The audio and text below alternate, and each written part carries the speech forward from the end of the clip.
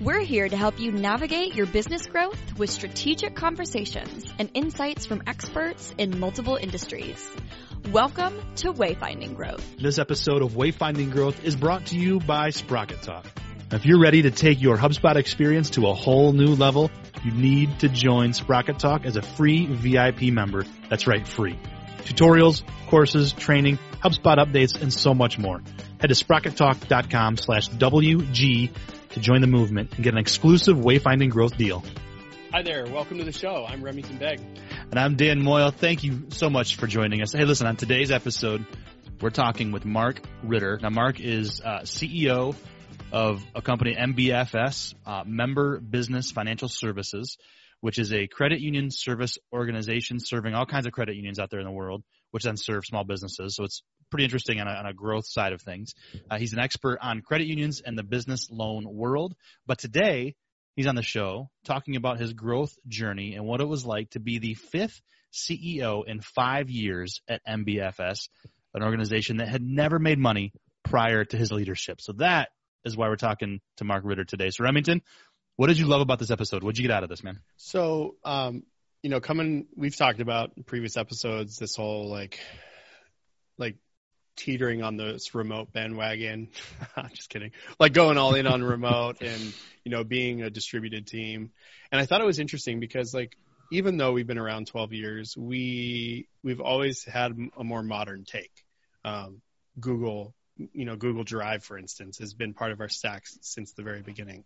One of the things that he unpacked was virtualizing IT early. And I thought that was very interesting because a lot of people hear the phrase, and especially business owners that might not think about it, going to the cloud. He said that as you're thinking about going remote, you have to virtualize your IT. And then he said if he was to start over again, he would start virtual, even though it costs a little bit more money. I thought that would be pretty big. Yeah, that was really good. I loved what he said about being an investigator.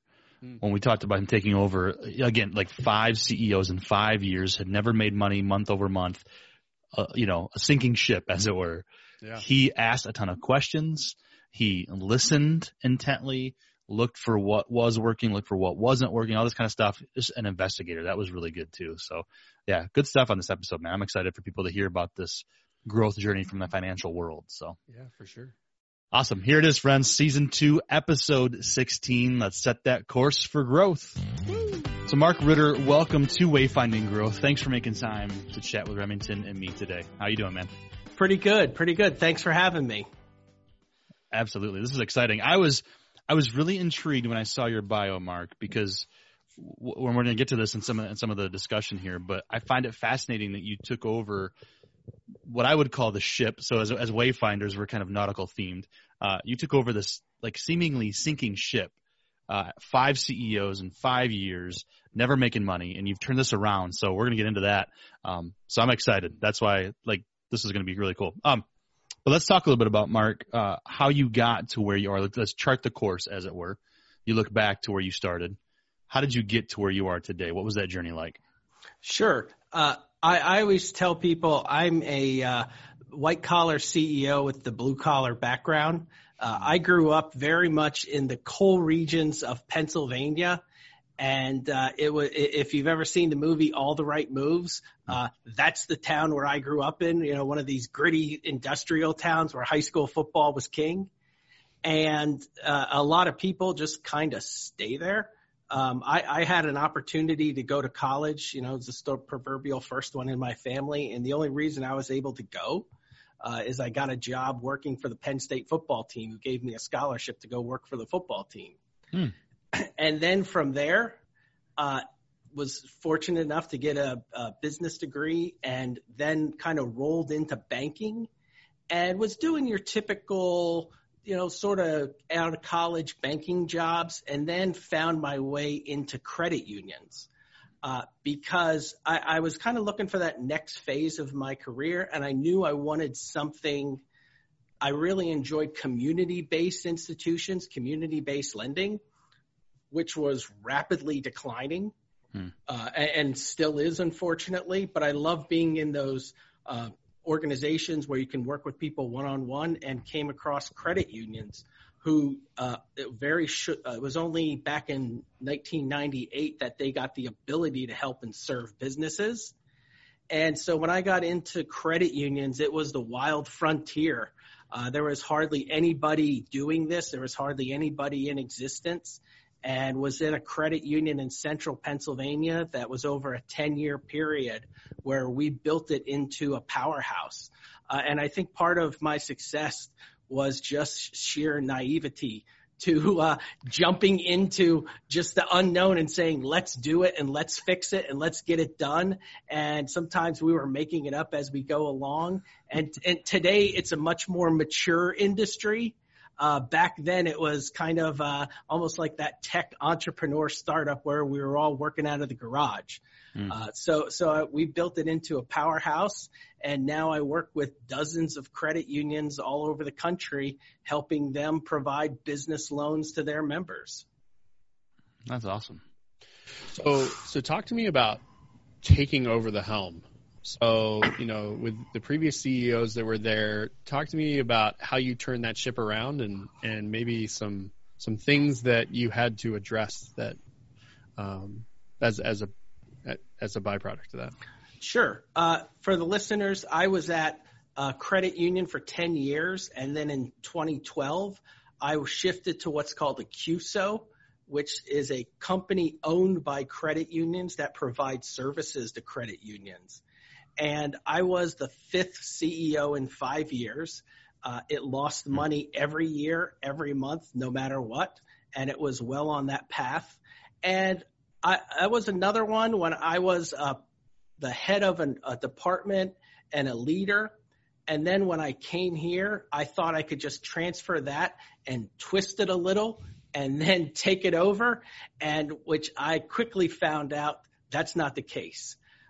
When I got here, it really became a back to basics approach in terms of talking to my owners and my clients. What do they like about us? What they don't? And all the problems that I solved, none of them had to do with business lending and providing the services. It was accuracy. It was service level. It was talking nice to their customers. It was having our staff understand our clients and our clients helping them succeed in what they do. And it was about my second or third business lead meeting when that's one of my board members looked at me and says, everything that you're fixing is nothing to do with business lending. It's just business. So how does so when I think about taking over a company or starting a company, I guess let's go back to that. When I think about starting a company, I think of it's my personality, it's my thing, it's my vision, it's my mission. I get to run this ship.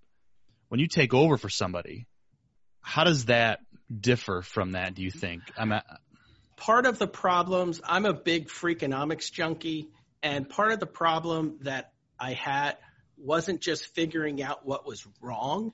It was figuring why things were wrong and keep going back a couple steps to determine what was the root cause on why decisions were made. And I just kept going and going and not finding out what we did. And it's easy enough to just fix something and flip it. And yes, that's accurate today. But I kept going back and why is an issue, why there's an issue. And I found out something. We were having a huge problem with payment processing and mailing. And when I finally kept going back and going back, I found out when somebody originally set up our system, they put in an incorrect zip code, and things were going through the mail for months at a time till they got to us.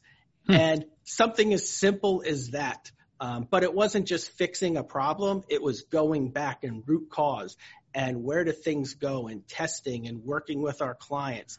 And a lot of it was just communication to say, I understand where you're frustrated. This is where I want to go. Where do you want to go? And let's work on it together. And communication bought me a lot of time with our clients. So I hear a couple of things in that, Mark. I hear you're an investigator, so you have to investigate when you do this kind of thing. you test everything you said, you listen, you empathize. There's a lot that goes into turning a ship around, whether you're stepping in or whether you have your own ship. Like there takes a lot of that stuff. I like the idea of investigating. Is that something that kind of comes natural to you, or did you have to really think about that? I love that. And I have this attorney friend of mine who always says, you're a wannabe attorney, because I keep going and investigating and find out.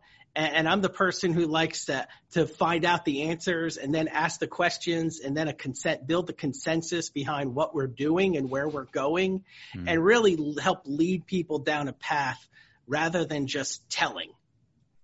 So it's really working with their clients, working with our staff members, and getting everybody on that same page and investigating where we want to go. Now, the end, I had that end vision in mind, but it was a process to lead them there. So when you're thinking about that process that you went through, how long have you been CEO now? This fall will be 7 years. Wow. Kudos. Well done. And I assume that things are profitable because you're still there. Every full year since I've been here, we've had positive cash flow. Nice. And we've actually been able to issue a dividend back to our owners, versus when I got here, we were almost $1 million in the hole. Wow. Wow, that's amazing. So as you went through that journey, sounds like it was in that first year specifically, but don't make it just that. What was one of the biggest shipwrecks that you ran into? Oh boy, it was definitely hiring the right people and putting the right people on the train.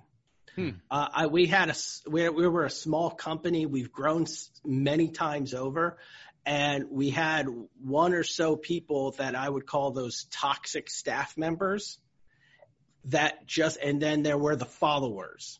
Mm-hmm. And, when I would walk out of the office, everybody would roll their eyes and talk about me, and getting everybody in that consensus. And I've never before that, I was never in a position where I had to deal with HR issues. I always hired my own people. We built it. We kept it going. And it was much more of this consensus building. So we really had to get people, build that vision. And then people that weren't on board, we had to work them out of the system and then hire for culture to bring the right people on the train. And what we do is commercial lending. There is a technical skill behind it, but really I hire for people at culture first, and then everything else can fit in behind it. Because if I have the right culture and the right attitude and I always tell our staff, I'd rather somebody that I have to pull back than push out. And that's 90% of it. I'll take that every day for people who love that. I love that. I'd rather have people that I have to pull back than push it out. Yeah, that's good. Absolutely. What else do you look for when you hire for culture? When you talk about commercial lending, like you said, Mark, there's a certain skill set. There's also, I would guess, a certain culture that's out there, air quotes, normal. What do you look for that makes it different for your culture? So we work with credit unions, which are community-based financial institutions that are cooperative in nature. I need people who understand banking, but can also fit that culture of the credit unions. Nobody's out there on the street protesting their local credit union, because generally it's a pretty friendly relationship between the credit union and the member. So I hate the stereotype, but if I have the country club banker, somebody who really likes to kind of sit back and just kind of sit behind a desk and say, if you need something, let me know, and doesn't fit that credit union culture of service. We've all seen kind of those country club bankers where they're not really interested in helping you. They only want to work with a few people. Yeah, that's not us. We're out there for the masses, and we're out there first to provide service to people.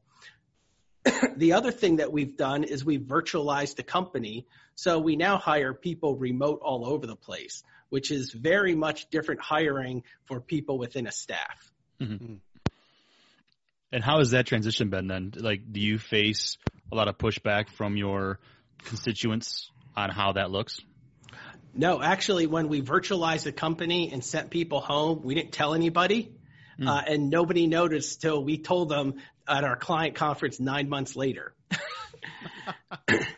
And we did that. We did that intentionally. And everything's seamless, but also hiring for a home-based employee. I look for people who, first of all, that's a good fit for them personally. I actually had a good friend of mine turn down a job to say, and because she didn't want to work at home because she said her husband's home all day, and her office was her respite to get out and have some peace and so you really got to look for that personal fit and somebody who's at a good point in their career who can handle it. Interesting. Man, so cool. So what do you think is one of your proudest moments looking over? You've been there for 7 years, obviously tons of experience before that, but what's one of your proudest moments that you've been able to look back on and learn from? Sure. And I would say after that 2-year mark, we had a board meeting where the board really looked around and said, I feel confident in who we are and what we're doing. And they were afraid to recommend us to their friends and clients because of where we were operationally from the past. And really, once we got into a building mode rather than that, there was that day where we went from being a fixer to being in building and service. That was pretty good where we knew this was working and we're going to take it going ahead. Awesome. Step into triage. Yeah. I mean, excuse me, like you said earlier, Mark, it's almost like a startup, like a SaaS, software company. And we've had some other interviews, some other conversations where they talk about that triage phase, the growth phase, the sustainable phase, this kind of thing. Remington's had some great stuff on that too. So interesting that that's the same in the financial world. Yeah. And part of the tougher piece here is, we're still a regulated financial institute. It's not the Wild West where I can just do whatever I want. So there's this whole, federal government agency that regulates our financial institutions looking over us and working with us. And it got to the point where they're now referring clients to us because they're happy with the work. So it's a different mindset, obviously, when you're in a highly regulated institution like what we are.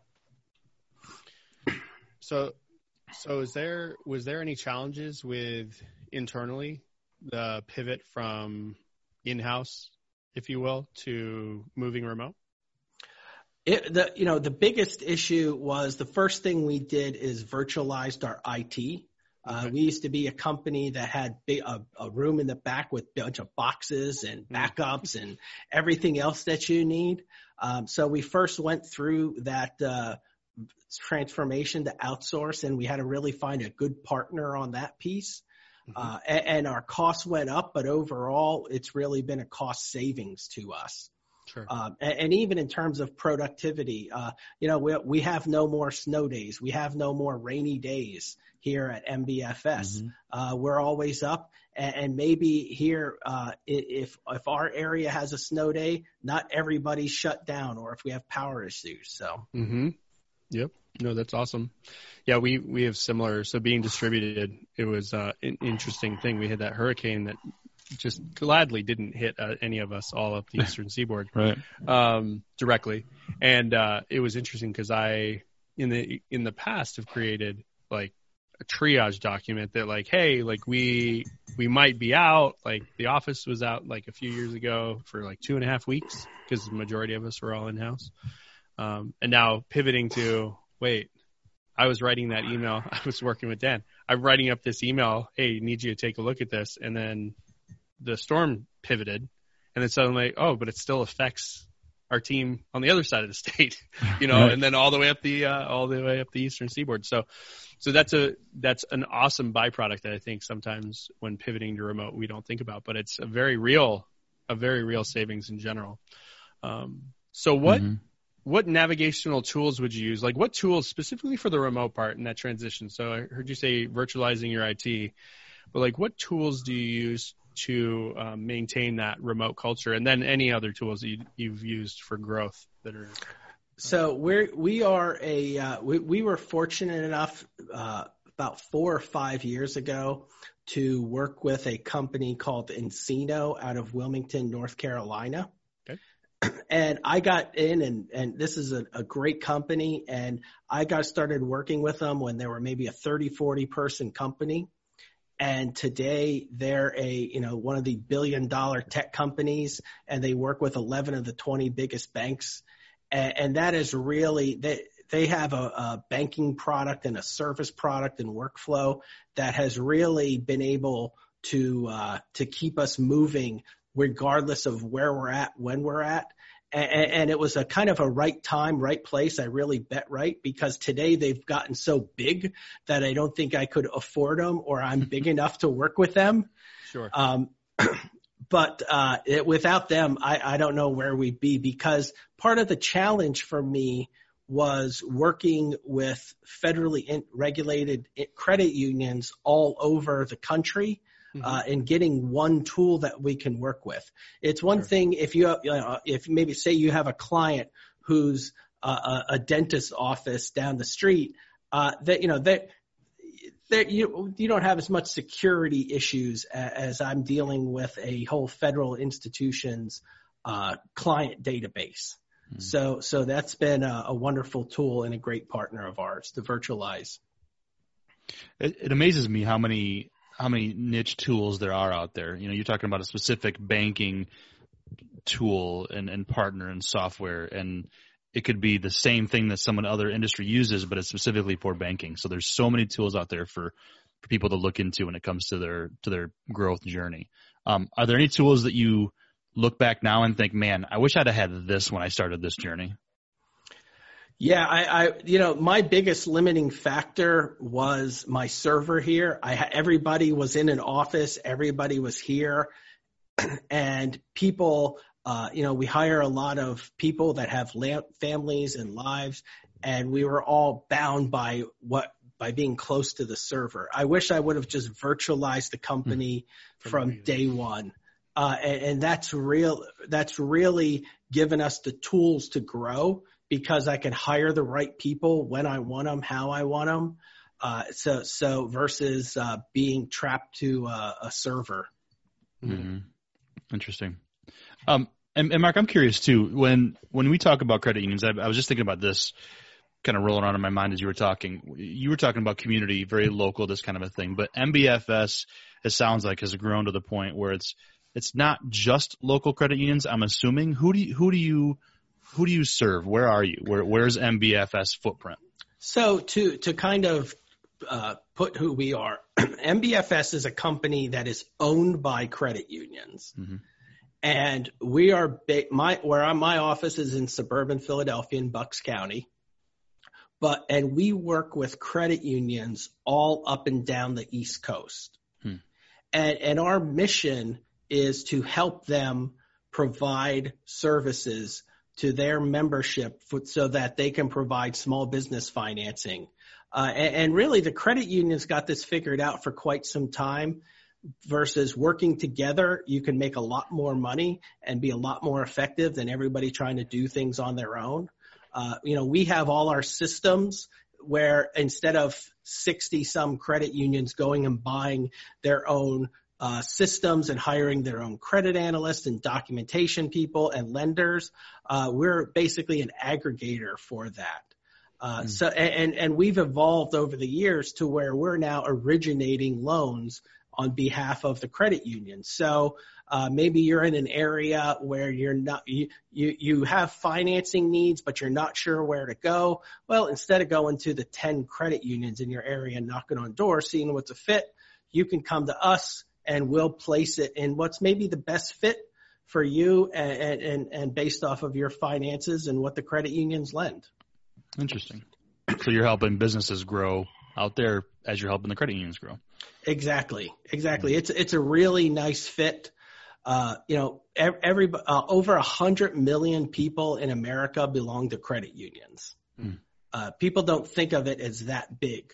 Because they think of their local credit union, but aggregate basis, it's enormous. And most people, they joined it. Maybe they were part of an employment group or there's a place they worked, and they joined their credit unions, and then they went off and formed a business, or they're a member and then their spouse has a business and they need that financing. A lot of times it's just maybe they have rental properties, something like that. Right. So it's a real nice fit to help people who are part of the cooperative. Very cool. Interesting. Bucks County is an hour away from Phoenixville, which one of our growth strategists works remotely. So that's fun. Very cool. So it sounds very collaborative. And speaking of collaboration, I want to know, Mark, from you, looking back at from your seat where you are now, if you could be a wayfinder for somebody else and kind of come alongside them as they're on their growth journey, whether they're a business owner, a CEO taking over, starting a company, what is probably your single best piece of advice that you would give somebody else on their growth journey? What really are one of our keys to success from a tactical standpoint was to figure out what's to stop doing. And we really made a list of everything that we do. And we were into businesses that didn't quite work, or they didn't fit, or people, we could partner with people who could provide the service better. So my strategy is always to stream down your service offering as much as possible and focus on what you do well and partner with those who can do it better, where it's a fit back and where maybe it's a tactical fit for you. And I'm a big outsource guy as much as possible. I love the gig economy. It's been great for me when it comes to accounting, marketing, IT, facilities, anything like that. I don't want to be involved with. I want to hire people, get them in and get them out. Find the right partners. Find the right partners. Awesome. So there's some good stuff there. So if is there anything specific that you would want to make sure that our listeners know about your growth journey that we didn't ask? No, you covered a lot. I think you have a good niche there, and I appreciate it. So yeah, awesome. Absolutely. Where's the best place for people to find you, Mark? Sure. The best place is on our website, mbfs.org. And if you have a business and you want to get connected with a credit union, or this just sounds interesting and you'd like to connect with a credit union, come to us, and if we can't help you directly, we'll find a nice place that can help you out. Awesome. mbfs.org. We'll put that in the show notes. Thanks for your time today, Mark. This was a lot of fun. Thank you. Thank you. Thank you for listening. If you like this episode, please share it. Post it, tweet it, gram it, email a friend. Give the gift of knowledge to someone you know that could benefit from it. And if you really loved it, please consider leaving a rating and written review on your podcast player of choice. And as always, go to wayfindinggrowth.com for resources and past episodes. Remember, we're here to help you navigate your business growth with strategic conversations and insights from experts in multiple industries. Thank you for listening to Wayfinding Growth.